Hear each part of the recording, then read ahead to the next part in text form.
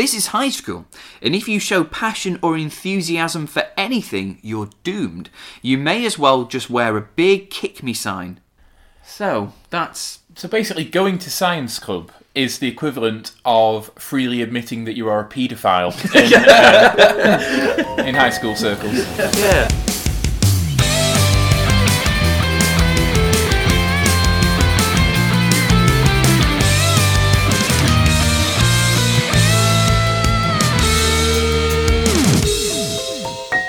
Hello and welcome to Sabrina the Teenage Watch, the podcast where three succulent young northern men talk about all 163 episodes of everyone's favourite teenage-based witch sitcom, Sabrina the Teenage Witch. As always, me, the host. I'm called Phil Dean, and to my left is my good companion called Graeme Riley. Hello, Graeme. I'm fine, thank you. You just said me, I'm called Phil Dean.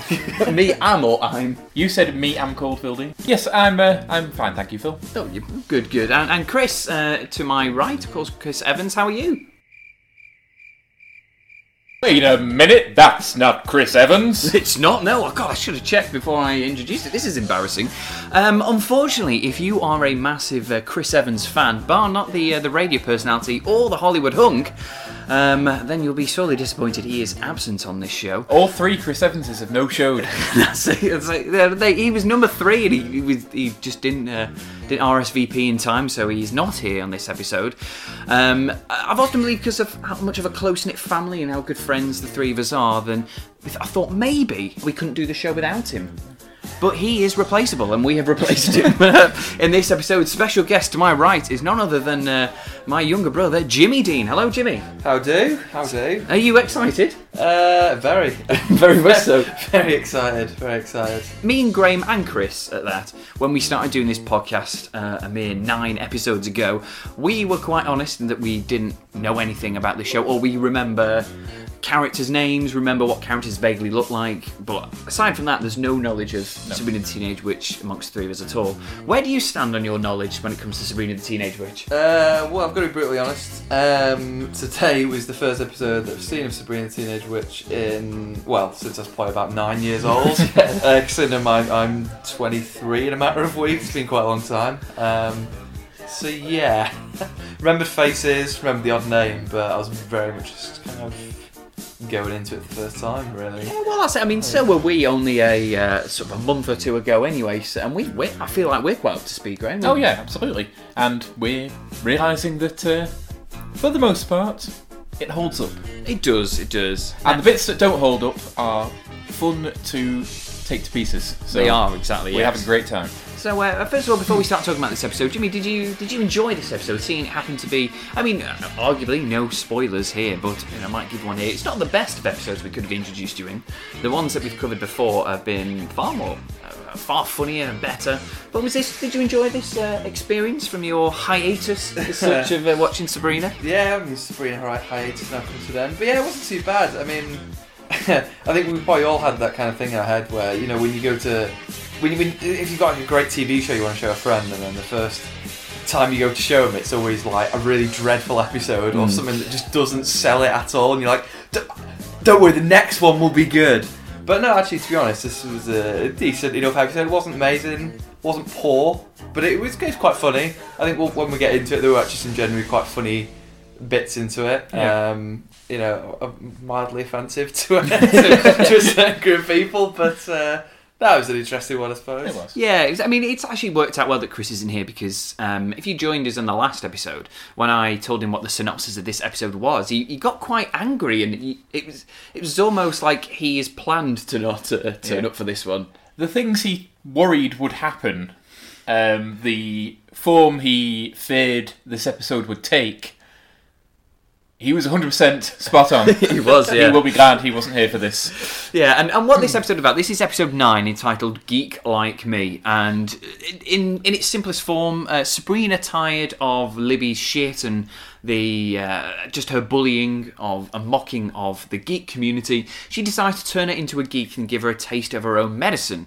And when I told you both this, it was like, okay. But Chris was worried about exactly what form, as you say, this episode would take.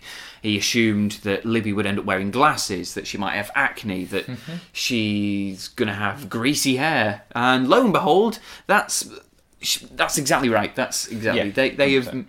She turns into the geeks that never existed, only on TV. Yeah. What I like to call the FNAF geeks. And yeah, so exactly what he thought actually happened. So Jimmy, seeing you are replacement Chris this week, do you share the same anger? Without spoiling too much ahead, are you fueled with hatred for the direction that they went with this episode? Did this offend you? I mean, I wouldn't say it offended me, but I mean, basically what they've done here is they've basically if you could always pause this podcast, watch the episode, and then you could always just make like a geek bingo card of just every element of the stereotype, and you could get a full house on this without any difficulty. Like they've basically just gone through all elements of stereotype and just put a tick box, checked it off the list, and just kind of added it to Libby. Yeah. But... Well, I mean, it's not too late to still do that. I'll tell you what, when we go through the episode, we'll make note of all the geeky isms that she develops and see, and at the end we'll total up and just see exactly how not only unrealistic and unfair the depiction is, but also how mildly offensive it is as well. So we'll go through that. So we might as well crack on. This is episode 9, as I say, entitled Geek Like Me. Okay, so the episode opens up with Hilda and Zelda clearing out their linen closet. Of course, Jimmy, we didn't see it in this episode, and it's something you may have forgotten. The linen closet isn't just a normal linen closet that we might have at home. This linen closet is the one that they use to travel to the other realm. Right, okay. So they use this to travel into space, essentially. We found out that witches live in space. I didn't think that's where it came from. Space. Several thousand light years away is the domain of witches. That is where the Witch Council, where the head witch, Penn Jillette of Penn and Teller, where he is based. So, this linen closet is their way of transporting themselves from the mortal realm into the witch's realm. And we also learn it's where they've been keeping the last several hundred years' worth of junk that they've accumulated. Because that's the other thing, Jimmy. Witches live for hundreds of years. The reason Hilda and Zelda own medieval artefacts is because they are 600 years old. You wouldn't look it, you wouldn't have thought that, would you? Here's a question, just off the back of that. Yep. Did witches exist before the inventions of linen closets? Or what did they have Yeah, I don't know. Maybe they went down wells. Maybe they, I don't know, just went into caves. Kilns. Kilns, maybe. Yeah, I don't know. So I'm just picturing one day someone invents a closet and all of a sudden a witch just pops through in. I've been waiting so long for this to be invented. Yeah, maybe. That's a good theory. We've only been on the show a matter of minutes, but you've already posed a good thought there. Yes. So, but this is the first time we've actually seen it used as a linen closet, not just a transportation device. So, as Graham correctly identified, this is medieval artifacts that are being cleared out. Specifically, I always forget how to pronounce it. A cuirass, isn't it? Or cuirass. It's basically a armor plate, a suit of armor, basically. I'd actually never heard it given an official name until this episode. This was an educational experience for me. Yeah, I mean, I only know it just from things like RPG games and stuff where you pick up a piece of armor that's exactly. So they're clearing out this medieval artifacts, and out comes this suit of armor, a mace, and a cannon, all of which that she defends and says, these are all useful items, I use them, you can't get rid of them, as you would when you're cleaning out a grubby cupboard. Zelda, though, poses her with a task. If she can find 3 useful ways to use these items, then she can, within the next week she can keep them. So, fair game. Let's see how well she can use a mace, a cannon, and a suit of armour for. She then goes to push the cannon into Sabrina's bedroom, or just in that direction. Sabrina comes out of the room and goes, "Oh, fine, I'll do my homework." And then it just ends there, because that is one useful use for a cannon. Yeah, she finds another. Another 2 uses. Yeah. And so we'll explore the way she uses these suits of armour. But yeah, quite a funny opener already, and nice to see them be consistent with how old Hilda and Zelda are. Yep. She says it's typical of Hilda to be reminiscent of the Dark Ages, she says. Hilda, as we've discussed before, thinks little of killing or attempting to kill people. It does not surprise me she owns instruments of death. Yes, and I pose this question. I'll put it to you as well, boys. Is as Zelda says, it's dangerous to keep instruments of death or instruments of terror in the house, but they're all witches. They are all each instruments of danger and Yeah, they can do damage just by pointing at things. yeah. So Not much like a gun, really. yeah, they don't even need weapons. No. So they're more dangerous than the Yeah. cannon, which probably doesn't work. But it does. Spoiler alert. In the titles, as always, Sabrina's fourth outfit is something different each week, much like a Simpsons gag. What is it this week, Graham? She's a beatnik, a early 1960s, late 1950s beat poet. Beret, I think, black turtleneck. I think she might have sunglasses on as well. She says something like, "It's cool, Daddy-o." Yeah, a beatnik. Yeah. Did you laugh heartily? I didn't even know that was an Easter egg. They didn't everything think so. I was just watching it. I was like, oh. Of course, yeah. I vaguely remember this title sequence with the music in the mirror. That was about it. But Yeah, cool daddy-o is all she says. So, this episode then, after the titles, we're at Mr. Poole's class, and he seems to be lecturing the human jawbone, confusing Harvey instantly in the process, because we all learned that Harvey is daft. He's not the brightest spark. No.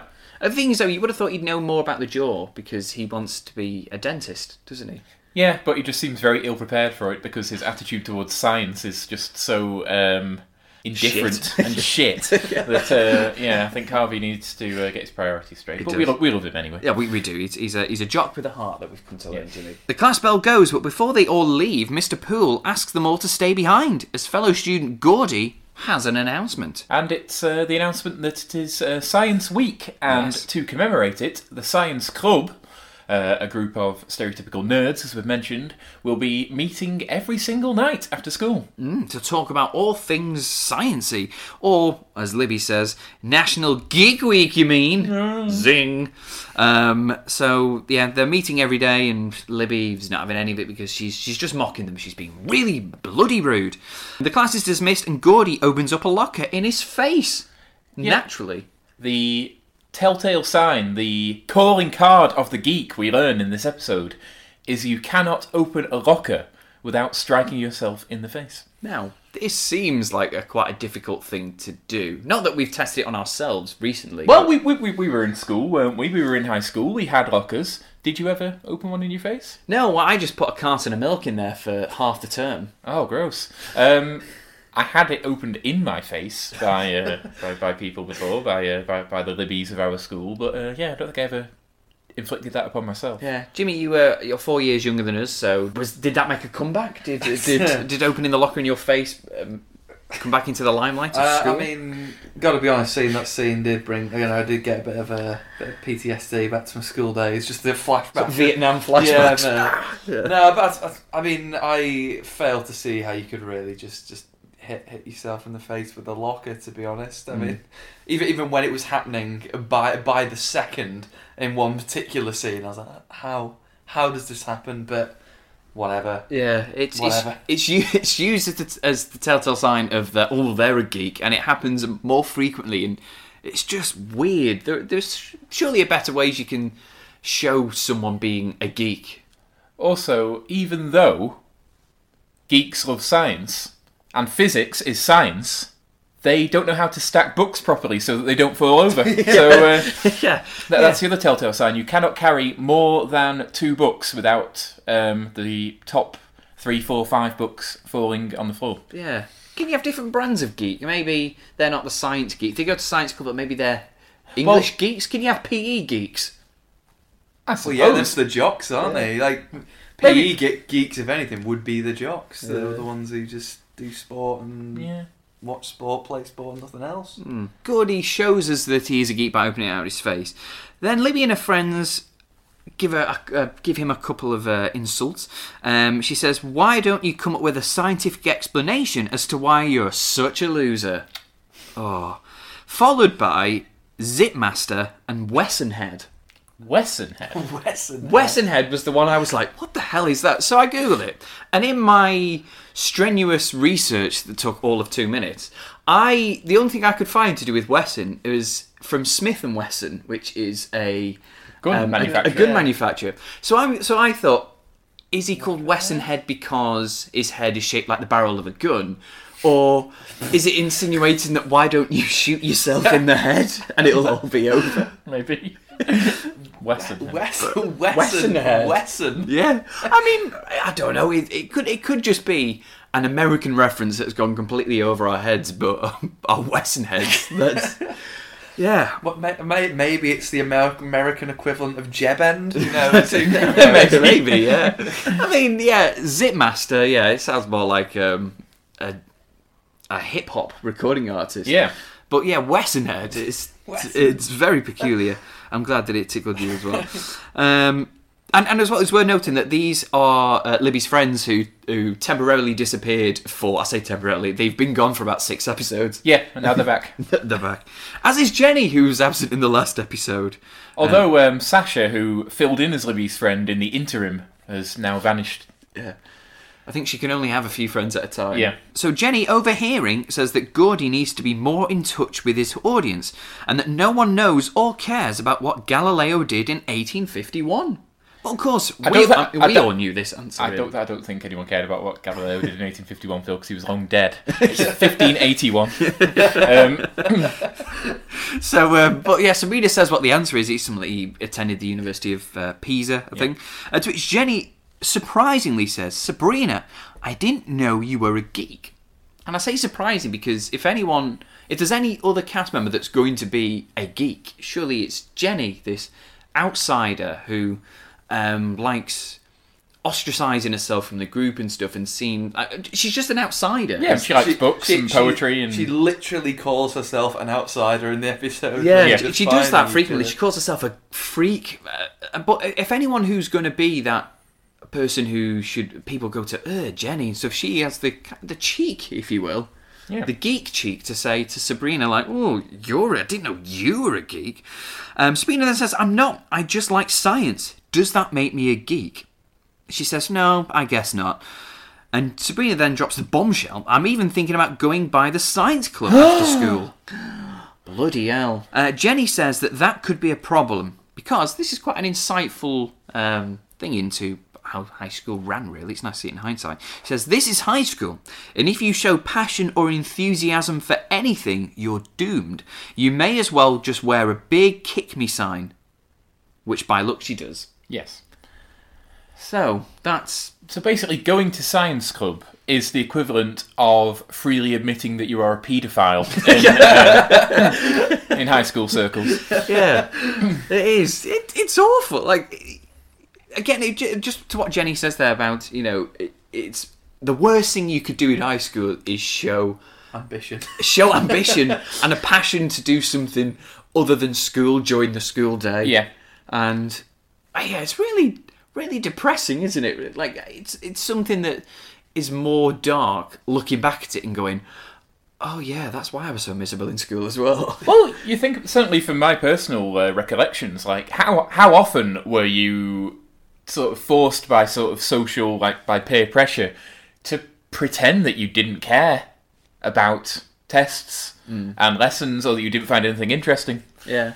Quite often. Yeah, I mean, I was always in things like the drama clubs and stuff like that, and luckily our circle of friends, we were all into similar stuff. There was a couple of people that were like, just play sport, but and there were some people that, classes do dwindle and after school activities do dwindle because people are ashamed, really, of showing ambition and passion for something that people will otherwise have a problem with. However, we may as well get into this now. It's sort of a theme that runs throughout the episode, and we've already discussed it. Geek culture in the year of our Lord 2017, as we speak to you from now, is a big deal. It's extremely mainstream. People freely admit to being geeks. Being a geek is actually cool. And I think even though the nerdy stereotypes which are shown in this episode haven't entirely gone away, we have decided to nominate geek culture being this absolute sort of taboo, this thing that you absolutely must not in any way show yourself to be in tune with, lest your social status plummet. that is this week's That's So 90s. That's so 90s. Oh yeah, you have to say that as well, Jimmy. That's Right. That's the thing. Oh, we failed to mention this, Jimmy. Before our feature That's So 90s. What we do is just for a bit of jovial banter, we like to say it one time each. Right. In As a collective. But I mean, or- don't be too ambitious. So don't be too passionate about it, otherwise we'll ostracise you. But yeah, so would you like to say that again, Graham? And then you can say the first one, and I'll do the second one, and then Jimmy do the third one. It's this week's That's So 90s. That's so 90s. That's so 90s. So yeah, geek culture being the this week's That's So 90s, just simply because everyone loves it now, and Yeah. back in the day it was taboo. It was awful, Yeah. wasn't it? Anyway, we're in the cafeteria, and Sabrina asks Harvey his advice about going to the science club, to which then he repeats exactly what Jenny said. I didn't know you were a geek. Sabrina says she's not, but is worried what everyone will think she is. Why does everyone have to be stuffed into a category, she says. Cheerleaders? Geeks? I just don't want to be labelled. Which is a fair enough thing for... a very mature thing for Sabrina, because don't forget she is still technically the new girl in school, which then Harvey comments on. He comes out with this incredibly insightful comment, really. You have no choice. You have a grace period as a new student, but pretty soon you're going to be stereotyped. Yes. Which is very cutthroat, very to the point, but very accurate, really. Human beings, by their nature, especially as teenagers trying to make sense of the world, like to categorise, like to pigeonhole. It's more or less true from my memories of high school. Yeah. Guys, would you have considered yourself to be a stereotype in school, to have fitted into a particular category? Jimmy, you first? I mean, not so clean cut. I mean, at least in my days of high school, like there wasn't. I mean, obviously in a TV show like Sabrina, you're going to have like you clearly defined groups that are going to be so vastly different from one another. Mm-hmm. I think I kind of fluttered in between. I mean, I liked nerdy stuff before it was quote unquote cool. I just kind of just got on with my work and just got it done. Yeah, I was kind of just almost geeky, almost not. Like just fluttered around. I wasn't anyone in particular.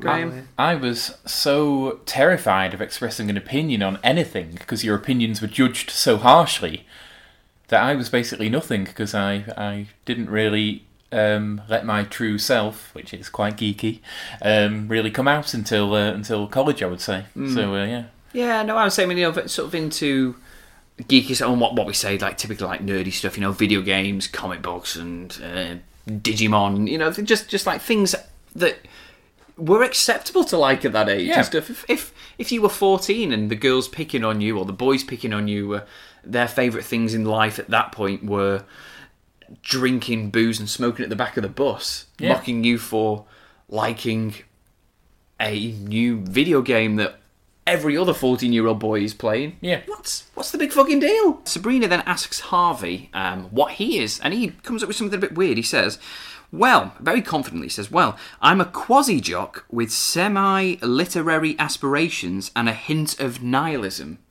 Yeah, that's two extremely profound things, extremely verbose things that Harvey has said, which are massively out of character. Yeah. Much more like the kind of things Jenny would come out with. Yeah. I tried to research exactly what he meant by this. I couldn't find at all what a quasi-jock was. The only thing that came to mind is Quasimodo. Quasi or It's kind quasi. of- Yeah, kind it of means those, kind yeah. of like Yeah. So he's sort of as we've discussed, he does enjoy playing football and everything, but he is a bit of a sort of awkward guy. He's not the best football player because he's not as big and sort of tough as the other guys. So yeah, he is a quasi jock. He's pretty much right. That's quite interesting, actually, because obviously you've not seen episode 10 yet. In episode 10, it's all about how good Harvey is at sport. Really, Yeah. that is inconsistent because his attempts at football in Terrible Things ended terribly for him. Yeah. So that's very interesting. Very weird. That he's got semi-literary ability, which is extremely obvious. He's definitely semi-literate. Yeah, and with a hint of nihilism again, which is ironic because you can't have a hint of nihilism. Really, You either are a nihilist or not. You can't just be a bit extreme, can you? So that's Harvey for you in a nutshell. Of course, which Jenny then responds. She says she tried to be an outsider, but that didn't work out. Fair enough. Tried to be an outsider. She tried to be an outcast, and she ended up with friends, so it didn't work. Yeah.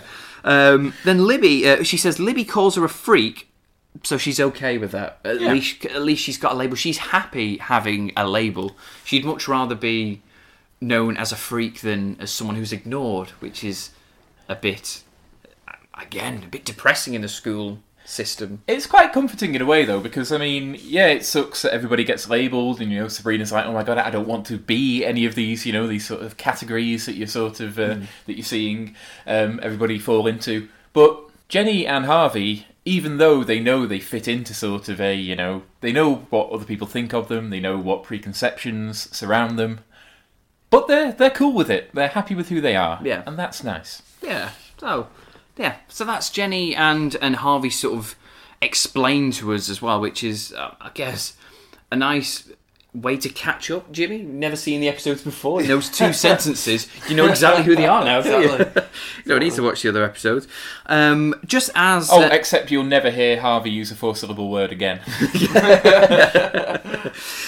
So just as that, when they're about to ask about Libby jumps up, and the cheerleaders are doing an impromptu cheer routine because it is Westfield High, their school, are playing Eastfield High, I assume, as well. So it's Spirit Week as well as it being Science Week. Spirit Week, where they're not going to be speaking to ghosts, but they are going to get people up and riled to support their team. Harvey gives us a couple of sly digs about that the team are terrible, but she starts, and the rest of the cheerleaders start doing this routine, and it's only during it then Sabrina says, she says that she thinks that looks daft and geeky. Which it is. Cheerleading is very lame and geeky, really, when you break it down. Yeah, especially when you take something like that, which is rapturous applause and screams of a football field, and you put it in a school cafeteria. Yeah, it does look a bit lame. Yeah, because marching bands in high school are stereotyped as being a geek. We see this in American Pie. Like the school band, they're geeks. Geek. The cheerleaders, they also wear silly uniforms. They also perform at football games. However, there's very little transferable skill from cheerleading into anything else, whereas if you can play an instrument, you can play an instrument. So I know which one I'd rather be part of. Yeah, that's just what I was actually. This is something that me and Jimmy can just quickly discuss, is that I've just completely forgotten. I played a brass instrument from a young age. I think I started learning when I was 7, I think. And yeah, I was very proud of it in primary school. In high school, I didn't tell people about it, and as I got older, I think I finished playing. I think when I was 18, so I think I played it for about 10 years. Yeah. And I just don't. I tell people now because it's a cool thing to go, oh, if only I'd kept up with the music. But I stopped doing it because I think I still enjoyed it, but I felt like I shouldn't enjoy it because I'm about to go off to university. I don't want to tell people I play a trumpet. It's Did you feel the same way, Jim? Because you played the same instruments as me. Yeah, I mean, no, I know where you're coming from with that.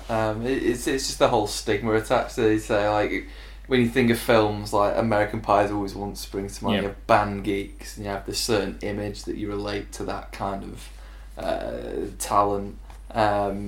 There's always that kind of like, I don't really want to tell anyone. But then when you're older, you're quite proud about learning an instrument, and then most people you seem to tell, they're just like, oh, that's cool, that's interesting. Yeah. Well, if you say it doesn't really apply here because most schools don't have cheerleaders. But if you said I was a cheerleader in school, I'd just be like, whatever.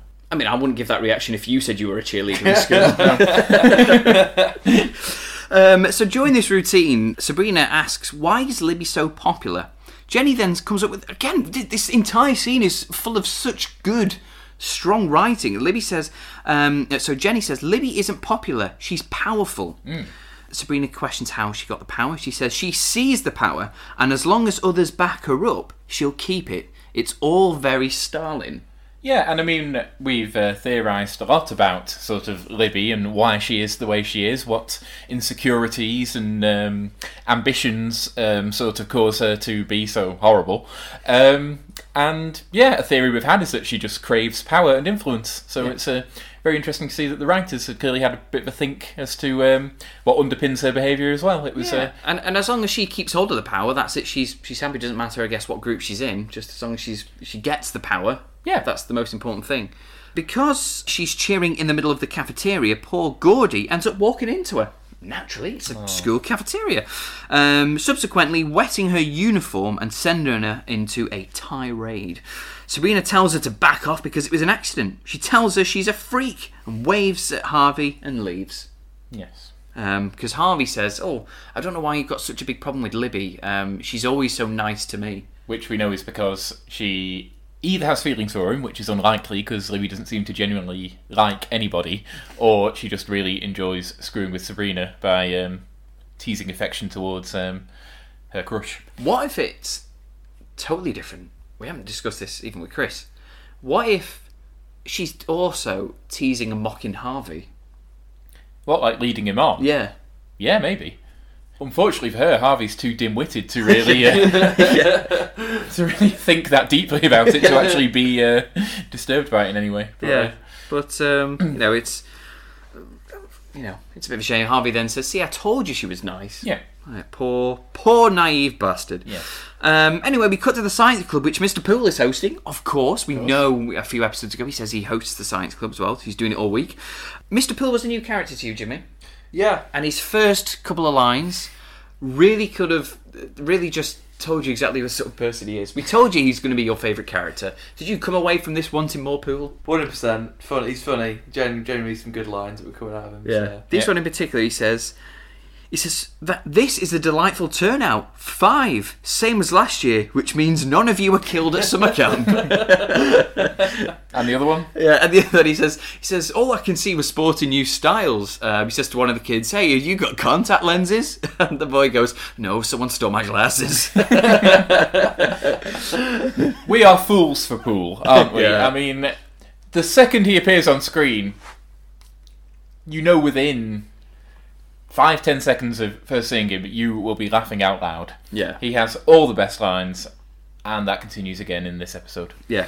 It's worth noting that the geeks, this is the first time we've seen the geeks properly. We saw them briefly in the cafeteria, but this is the first ones where we see the test subjects in question that we're on about. These 5 boys, And they are all boys. Yeah, are what we're supposed to believe geeks are like. Yeah. And how they act, how they look, how they behave, what they say. And this is geek culture in TV, and it's very overplayed, and it's what we're led to believe is geeks. That's why I think Chris was worried with this episode that it'd be a little offensive, and in some ways it is. We'll find out a bit more, but they've got they've all got acne and greasy hair and glasses, asthma. Sweatshirts, asthma, greasy, messy hair, knitted jumpers, turtlenecks. they're discussing the X-Files, aren't they? Yeah, and not being able to distinguish whether it's fact or fiction. the nerd touchstones. Again, this is kind of a That's So 90s sort of thing. We learn that sort of like the TV shows that they talk about to sort of identify themselves as nerds. We have the X-Files, of course, Xena Warrior Princess, and Mystery Science Theater 3000. Yes. And now, what's an interesting thing about the geeks is that typically, if you're a geek or a nerd, surely you should be clever, shouldn't you? You should be. That's what I don't like about. It's a lot of things I don't like about sort of the way that the geeks portrayed in this episode, and just generally sort of pop culture. Yeah, if you're a geek, you're intelligent, and they don't have very good social skills because they're very awkward and nervous around people who aren't of their kind. But that's not to say that they wouldn't understand necessarily when they're being made fun of, or like when they're alienating people by being too geeky in front of them. Yeah, I kind of think it's a bit. I don't know. Yeah, it's like an unfair representation, isn't it? Because whether you guys feel the same is that typically if you're a geek, you're a nerd, you're a brainiac or such. You're supposed to be you're clever, and you're a whiz kid in school. You excel in school. Whereas in TV, particularly in this episode, very strongly in this episode, the way they're geeky is not because they're intelligent, but because they are different. They look different. They talk different. They sound. It's not the geek culture that the episode should be about. It should be about people being clever, not being socially awkward. I mean, I don't know. I mean, I suppose there probably is sometimes a degree of sort of social sort of being socially unaware, maybe with some geeks. But to be honest, that's more often than not tied in with some degree of autism, and you don't really want to be making fun of that, do you? So no. In walks Sabrina, cutting into the riveting conversation and immediately sending the boys into shock because, well, there's never been a girl at the club before. Nope. Oh, there we go. Ooh. Then again, saying that though, maybe it has changed. I think the girls in my year, well, in our year, were more geeky than the boys. I think we had far more girls that were geeks. I've never associated geekdom with any particular gender. Yeah, exactly. To me, it's always been very quite a balanced thing. I don't know. I mean, certainly, if we're talking about, we're going back to sort of geekiness as academic intelligence, studiousness, that didn't seem to be, as you say, in our school it seemed to be more girls than boys, and I think if you look at statistics, that's generally the case throughout. But I think, like, in terms of like geek interests like science fiction and video games and things, there is a stereotype, however incorrect it may be, of that being the domain of men, boys. And even today, you know, sort of girls who express interest in that sort of thing are quite often, their sincerity is doubted, and sometimes they're just not welcomed. I mean, you know, it's like. So I'm not going to get into this because it can cause a lot of outrage in people, but it's things with like gaming and stuff. Yeah, exactly. People, if a boy said he's a gamer and stuff, they're going, that's fair enough. I believe that. If a girl says they're a gamer, it's questioned. Yeah. And then you play Candy Crush, yeah. Yeah, whatever, yeah. And, you know, and then there's this label as being a gamer girl, which is a fake gamer girl. Yeah, and, you know, it just goes directly into this, like, being geeks of specific gender, and Sabrina showing interest in being a geek and stuff. It's questioned and doubted. We go to wrestling shows. Phil and I, we go to wrestling shows. A lot. What is the gender split of that audience? Probably 80-20, I think, boys. Yes, 80% male, 20% female. A lot of nerdy interests tend to be dominated by men, and the women who do take an interest sometimes find it hard to fit in or be taken seriously. So, I think geek culture is stereotypically male. I would say. Sabrina leaves the club and ends up walking into Libby, who accuses her of being a geek, saying that she's a freak in geek's clothing. Oh. Sabrina drops her book, obviously, because she's a geek now, and Libby kicks it away. Fucking bitch. We're at the Spellmans again, and Hilda is dancing to Fur Elise in her battle armour, claiming it can be worn whilst lounging round the house. Delightful. In walks Sabrina, asking Hilda about the range of her cannon. Hilda is only eager to find out. Yes. However, Zelda is not pleased with Sabrina's resolve to fire a cannon at Libby for being mean to her. She tells Sabrina that a cannon is not a solution for a land-based problem. Which, again, very Simpsons and my favourite line of the episode. Yeah, because we found about Zelda is that she comes out with a couple of crackers. Not very often, no. But when they do, they're said in such a serious way because she is an academic. We found out recently she is a scientist. So to her, that's just a fact, but to us, that's a joke. You know, it's a really good way of delivering that sort of humour from a rather humourless character, in a way. In a way, yeah. Because Hilda also blames Zelda that the reason why Sabrina is a geek is because of Zelda's poor influence, but really it's the other way around for her. She's been brought up well, surely. Yeah. She says that she wants to teach Libby a lesson, and Zelda recommends visiting her friend Cicero in the magic book. And Cicero, again, is very clever, another one by Zelda, which she said really, really just matter-of-facty. I know you laughed at this, Jimmy, you like this. She says Cicero is reportedly the first ancient geek. Yes. Of course, and he's dressed as a geek. Well, and a Greek. And a Greek. Yeah. So a nice little gag there. He did wear glasses, which we questioned. Whoa, I just realised Cicero's a Roman. He talks about centurions and things. Yeah. Oh. So, not as clever as we thought it was. We thought it was geek and Greek. No. Yeah. Oh, boo. That's because hasn't he got like a little wreath crown in his head? Has, yeah. Oh, well, we thought this joke was cleverer than it was. It was just he's just an ancient.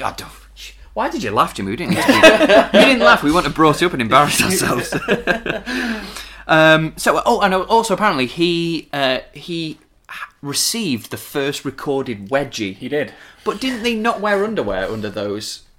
Well, they didn't. Gowns, they didn't wear spectacles either, Phil, because they haven't been invented yet. And yet Cicero is wearing glasses, of course, because he's a geek. So maybe the wedgie is, I don't know, pulled on his dick, or the Maybe. sort of just pulled his gown over his head. I don't know. But so he's in the history books for receiving that first unfortunate wedgie. Sabrina asks him how to teach Libby a lesson, and he suggests turning her into a geek in hopes of making her realise that it's what's inside that counts. Indeed. We're back in school, and Gordy once again has hurt his face on his locker. Oh, good. It's a regular thing. He should be disfigured by this point. Discharged. Speaking of, we forgot a scene when in the cafeteria when Gordy bumps into Libby. I forgot about this. He's apologising. He's like, I'm sorry. And Libby says to him, "Oh, Gordy, you are so transferred." Implying that she is so influential, she could get this poor boy moved to another school for bumping into her. Yeah, like Siberia High. Yeah, she really is Stalin. Yeah. Wow. Yeah. So, yeah, she has the power, influence, or fingers in the right pies somewhere that she could just for getting her uniform a little bit wet, she can ruin this poor boy's life. Yeah. So Gordy hurts his face on the locker, Libby laughs, and Sabrina makes her locker hurt Libby's face.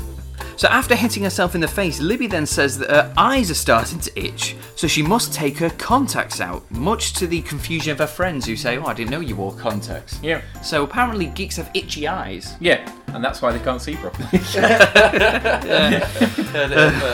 Just constantly rubbing. Oh, awful.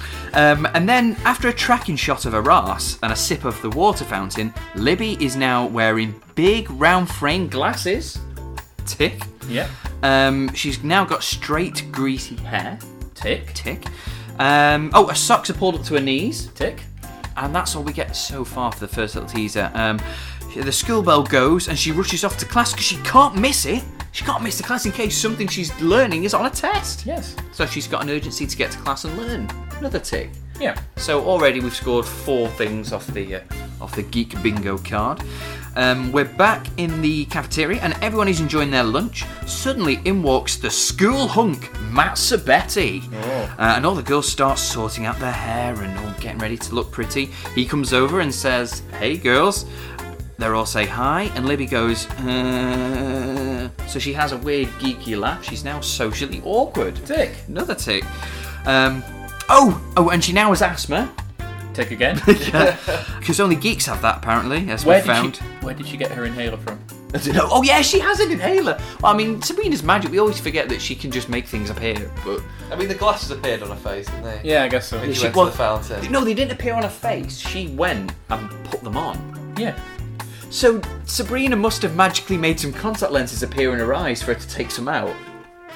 Yeah, it's needlessly. This is the thing. This is one thing that struck me when I was watching it. Like the whole her transformation to a geek just isn't really done very well. Like she's like she turns into a geek, but then she's kind of conscious of the fact that she's now a geek, but then trying to play off that she's not a geek. Yeah, as if she's really always weird. been one. Yeah. It's not like there's this sudden binary transformation from regular bitchy cheerleading Libby to this massive geek. She's just Libby in glasses and cares a bit more about school. Yeah. I mean, this is quite dangerous. We've seen glimpses of Sabrina's needlessly dangerous magic. So not only has she made her eyes sort of hurt, she's deteriorated her eyes. Yeah. Fair enough, she's made her hair greasy, but yeah, you can just wash it. But she's caused some lung trauma to her for her genuine health problems. Libby could have an asthma attack. That would be awful. Imagine if she had an asthma attack. Yeah. And died just in Sabrina's effort to teach her a lesson. Yeah. How would you feel then? How would you feel? Yeah, this is definitely Hilda's influence rubbing off on her there, isn't it? I mean, it gets worse later on as well. Yeah. The end when she seemingly, I won't spoil it just yet, but. So we've already ticked off a couple of things. We're going to run off another one as well. As she's a geek, she now has no rhythm, and she keeps falling over and struggling to cheer as her friends are doing the cheerleading. Her talent for cheerleading is gone. This bit reminded me This is the second time on this podcast I'm going to reference Space Jam. It reminded me of the Monstars taking the talent from the NBA players. Yeah. All of a sudden, Patrick Ewing's getting hit in the head by a basketball he can't catch anymore. Very similar with Libby here. Yeah, I mean, Space Jam is a bit more realistic in the sense that these cartoon monsters have taken this person's ability to play basketball at all. I don't know why it's also taken away their ability to catch things, but they can no longer play basketball full stop. No. Libby's just turned into a geek. She's not taken her ability to live her life away. I guess, Yeah. but she's made her less coordinated, which is exactly what the Monstars did. Yeah, that's true, yeah. But I mean, geeks are always supposed to be like, the smart, calculated ones. Why, how can she no longer dance? Surely if anything, she'd have the higher intellect and be able to do it better. Imagine if in this series Libby could drive and then Sabrina just went and turned into a geek and she crashed on the way home. Exactly. Absolute careless, reckless behaviour by Sabrina. She's trying to teach her a lesson. She's trying to kill her. Blimey. So she's got no rhythm, which is a shame. She gets pushed out of the cheerleaders' circle, and they sort of fob her off. They say, "Oh, you're not one of us now. Go away." She then bumps back into hunky Matt Sabetti, who calls her a geek. Then, kind of seemingly realising what she is now, she runs out of the cafeteria. To which then Harvey says, "There's something different about Libby. Did she change her hair?" "Yes, Harvey, it's greasy as fuck." Everyone is now thrilled that Libby is being laughed at. Sabrina wants to see what she's up to, despite being told it has nothing to do with her, but she does it anyway. She's in the school bathroom, wheezing. So she's got serious health problems. Yeah. She can't breathe quietly now. Fucking hell, this is just getting worse, isn't it? You didn't see the first episode, Jimmy, but in the first episode also, Sabrina temporarily inflicts upon Libby the symptoms of Parkinson's disease. Yes, she does, yeah. She tries to teach her a lesson, she uses a magic, and Libby ends up just, her hand keeps shaking and she's colouring her face with this lipstick. It's terrifying, yeah. This is all coming out. It's a totally different show to what you thought it was, isn't it? So she's caught her wheezing in the bathroom. Libby then says, "Have you come to gloat?" Which is a bit of a weird thing. What's Sabrina going to go? I breathe fine. She says, "No, just thought you'd need a friend," which is quite... I was going to say it's quite grown up because she gets tortured by Libby, but it's not because she's caused this to happen. All her fault. So, so it is kind of a bit gloaty in a way. Sabrina tries to steer Libby into the direction she wanted. That's to make her realise that it's all about what's inside that matters. Libby then seemingly coming to terms that she's a geek, gets positive, that despite the asthma and glasses, she's still her. We then learn that Libby's surname is Chesler. Yeah. Libby Chesler. They return to lunch and she then decides to sit with the geeks, who are an absolute awful gaggle of wheezing, snorting nerds who put chips up their nose. Yeah. Which, again, smart guys, childish sense of humour. Doesn't make any sense. So she goes to sit with the geeks. They then want to ask her about whether she saw Xena, Warrior Princess. She says, "No, let's talk about power, how to get it, and how to keep it." I think she's still the same Libby as before, Graham. I do too. Yeah, so Libby is just confirming what was believed before, that she's power mad. She likes attention, and through the attention she then gets to power, and then as long as she can control people, as long as she's got her cronies around her to agree with her every move, Yeah. she's happy. She doesn't matter whether she is cool or liked by those anyone would consider as cool. She just wants people to like her, really. Any setback, she will turn to her advantage by asserting power over the situation. Yes, no, exactly. Sabrina returns to the science club only to be met with the new science club president, Libby, who shuns her out because she's not a proper geek. "You never sit with us at lunch," says one geek. Another geek says, "What's your eyesight then? 20/20?" And they all start laughing. Sabrina gets shunned out, and she can't believe that they're siding with Libby. "She's our leader," they say. Apart from Gordy. He stands up for himself, sorta, and runs away from Libby with Sabrina. Yes. Great. Back at the Spellmans, and Hilda is tenderising a steak with her mace. Yes. She's found another use for it. Sabrina comes in. "Why doesn't my magic work the way I want it to?" she says. Because she's upset and she's not geeky enough, despite previously being upset about being called one. Yes. obviously causing Hilda a bit of confusion. Sabrina says the point was to Libby to find out what's inside that counts, but only going deeper into it, she's found out that what is inside is a manipulative, conniving dictator. Indeed. Indeed. Sabrina wants to turn her back to normal, which is what she does then. We're back at school, and Libby is now completely changed her look. Not only does she look slightly geeky, she looks incredibly geeky. She's wearing an awful plain sort of turtleneck jumper. That's another thing off her, with her geeky cronies walking around her, poking fun at her former cheerleading friends, mocking them. Yeah. What does the W stand on your Westfield High jumper? Where's my brain? Yep. And they all laugh. As did... well, no, we didn't. Sabrina, sick of this, uses her magic to change her back. Gradually, it seems. But Libby seems to like being a geek. She says her eyes don't itch anymore, so she doesn't necessarily need her glasses anymore. Saying that, though, she's already taken her contact lenses out. So surely her eyes shouldn't be itchy. No. You can't wear contact lenses and glasses. I say they all have itchy eyes. Constantly. If you're a geek, you have itchy eyes. That's the geek's burden. Jenny then says, Libby doesn't care what group she's in. As long as she can exclude people, she's happy. Which is, again, a sort of like really good bit of psychoanalysis on Libby. Yes, very much so. And it kind of makes Libby seem a bit of an honest character, really, that she can't be changed. She's just who she is. Sabrina tries to invite Jenny and Harvey to Science Club, which they both reject. So naturally, she uses her magic to geekify them by making them hit their own faces on their lockers. But it's not just those two she does it.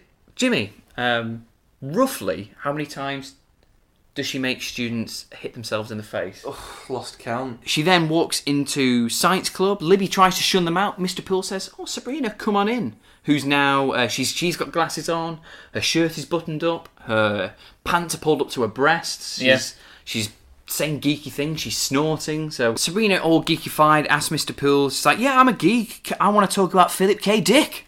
Yeah. It's not the most geeky thing she could talk about. But yeah, maybe it was just an excuse for her to say Dick willingly. Harvey looks like Bono, I said, and you all agree. He's found these tinted glasses from somewhere. He's got his hair slicked back, and he just looks like Bono, who is probably what he looked like in 1996. Yeah, more or less, actually, around about the time of the Pop album. Yeah. So what we'll do is we'll try and get a screen grab of it and upload it on our Twitter page. It's one thing, it comes down to when she's going to turn them into people. Like, where did these clothes come from? Like, is that part of her spell that they just could get these clothes? Because when she casts a spell on the people, they just hit the face of the locker now, they're a geek now. And then the next time you see them, they're clad in all this geeky outfit. Where's it come from? I kind of like that the transition is gradual because it makes it easier to sort of hide it from sort of mortals that something, unnatural has occurred. Yeah. And also it's almost a bit like, I don't know, American Werewolf in London or something, it's a really gradual sort of transition into another form. So they have sort of transformed into sort of like a werewolf, just a were-geek in a way, haven't they? Libby, upset that everyone is now geek, she says, "This isn't a club, this is just where people with similar interests come to hang out." Which, in everyone else's mind, is, that's a club. Not to her, though. A club is something she can rule, isn't it? So she leaves in a huff, and we see in a short while that she's no longer a geek. She doesn't want to be associated with them anymore. We're back at the Spellmans, and Hilda is horrified at Sabrina's geekiness, while Zelda is overjoyed. Sabrina has come to terms that Libby will always be Libby, and she will always be her. Yeah. So she shouldn't be upset by what she's branded as, because, again, as I said I think Libby's quite an honest character. She is horrible throughout. Yeah. And it's just because that's her. Yeah. Back at school, and Gordy drops his books again. Wah, wah. And Libby decides against kicking it, which is very grown up, and instead picks it up, saying that she doesn't like to bully geeks anymore because they're people too. Yeah. So we have... Chris would have loved this. He loves his character development. So you'll have to make a comment on this, based as Chris. So Jimmy, how did you feel about this character development of Libby sort of maturing and realising that maybe she should tone down on the hatred she has towards everyone else? I mean, I don't know. It's kind of like she gets halfway with some kind of element of character development. Without that scene, there was never any other hint that she'd kind of learned anything from this. She was still a bitch. She was still, very much just wanted to be in control of people. And yeah, she just kind of was like, oh, don't pick on.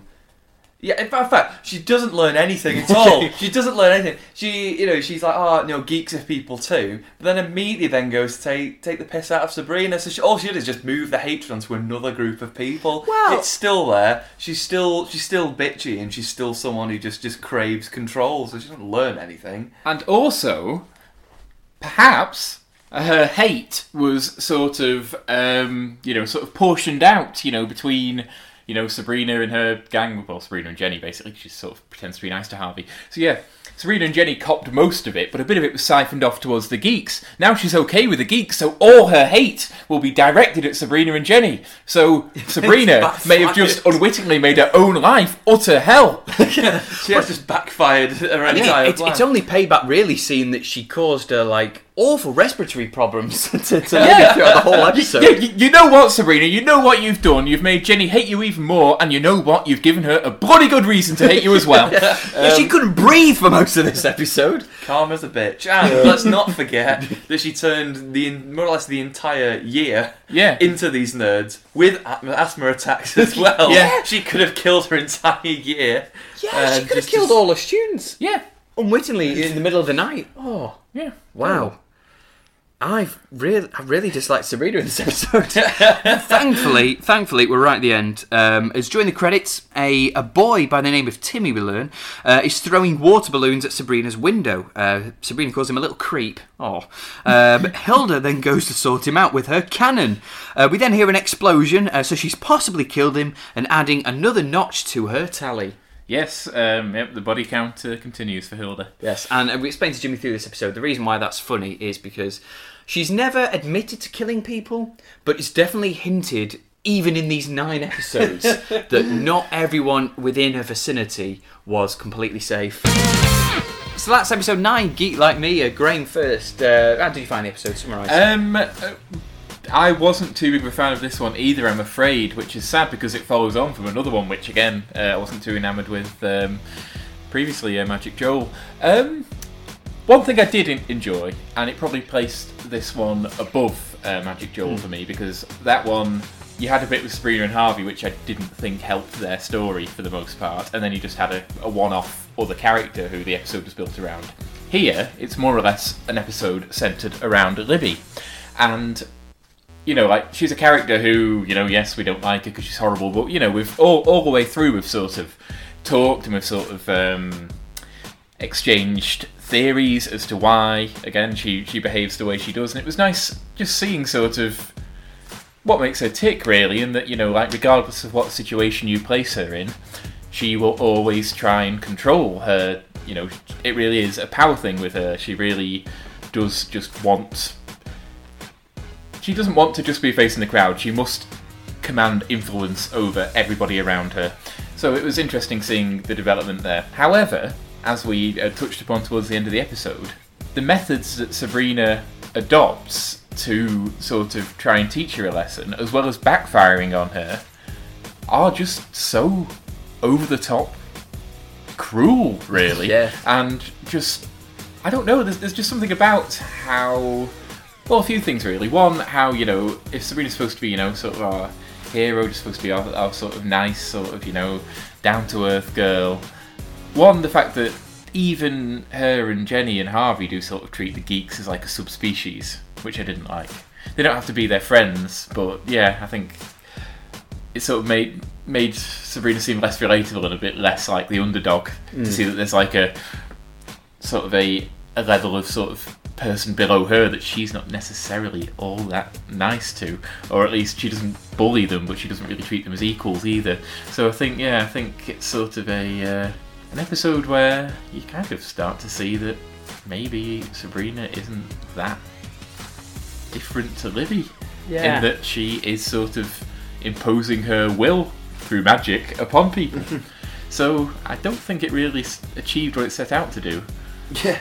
Because you kind of start thinking, is there that big a difference between Libby and Sabrina? That's how I was feeling by the end of this episode. Yeah. I don't think that's what they were going for. Yeah, Jimmy, obviously it's a bit different for you seeing this is the only episode you've not seen the journey of our characters, particularly Libby and Sabrina throughout.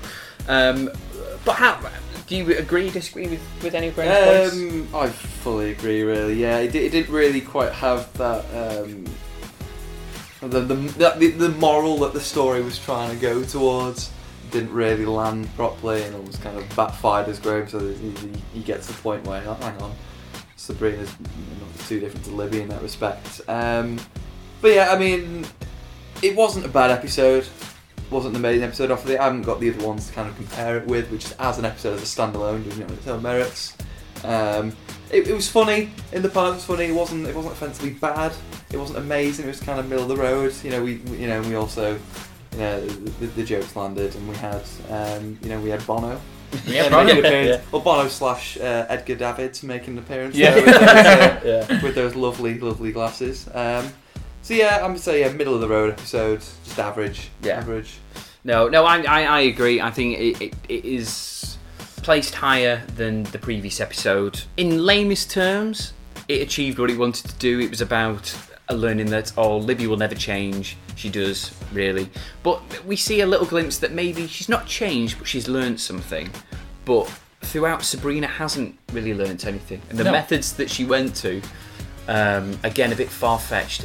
Same level as the way to show an invisible boy going missing in a girl's locker room. It's just like that. The way she's made Libby learn her lesson is by mocking the community that she's supposed to be a fighter for. Yeah, exactly. And so it's again a funny episode. I think a well-written episode. Yeah. Some very good points in terms of the psychology of the characters, like how Harvey describes himself, how Jenny describes herself, and the genuine thought of of Libby's character, how she's described and how the other characters see her. I think it's very, very good, and for that reason only, I think it is a step up from the last episode. Yeah, I'd say so, just about. Yeah. And Jimmy, now, normally at this time, Chris is our rank master, so he's the one who sets the boundaries. He says what he sees the episode as out of 10,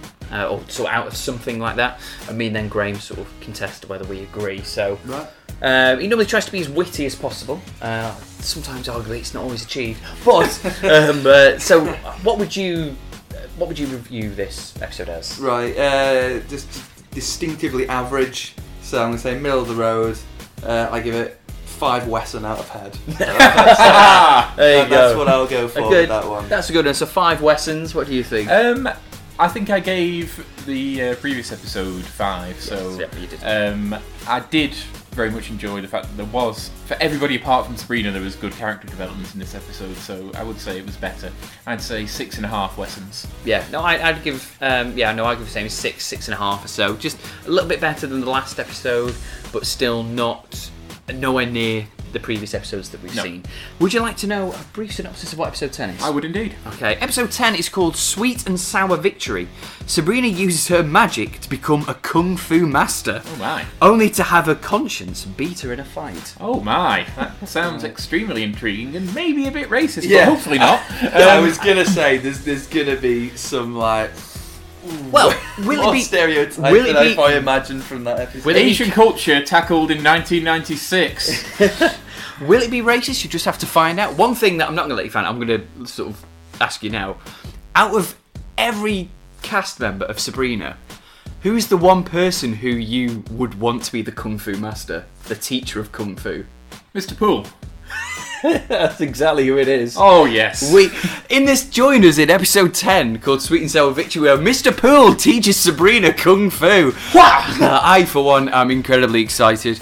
Thank you very much, Jimmy, for stepping in on behalf of Chris. Did you enjoy yourself? Oh, of course. Yeah, it was good.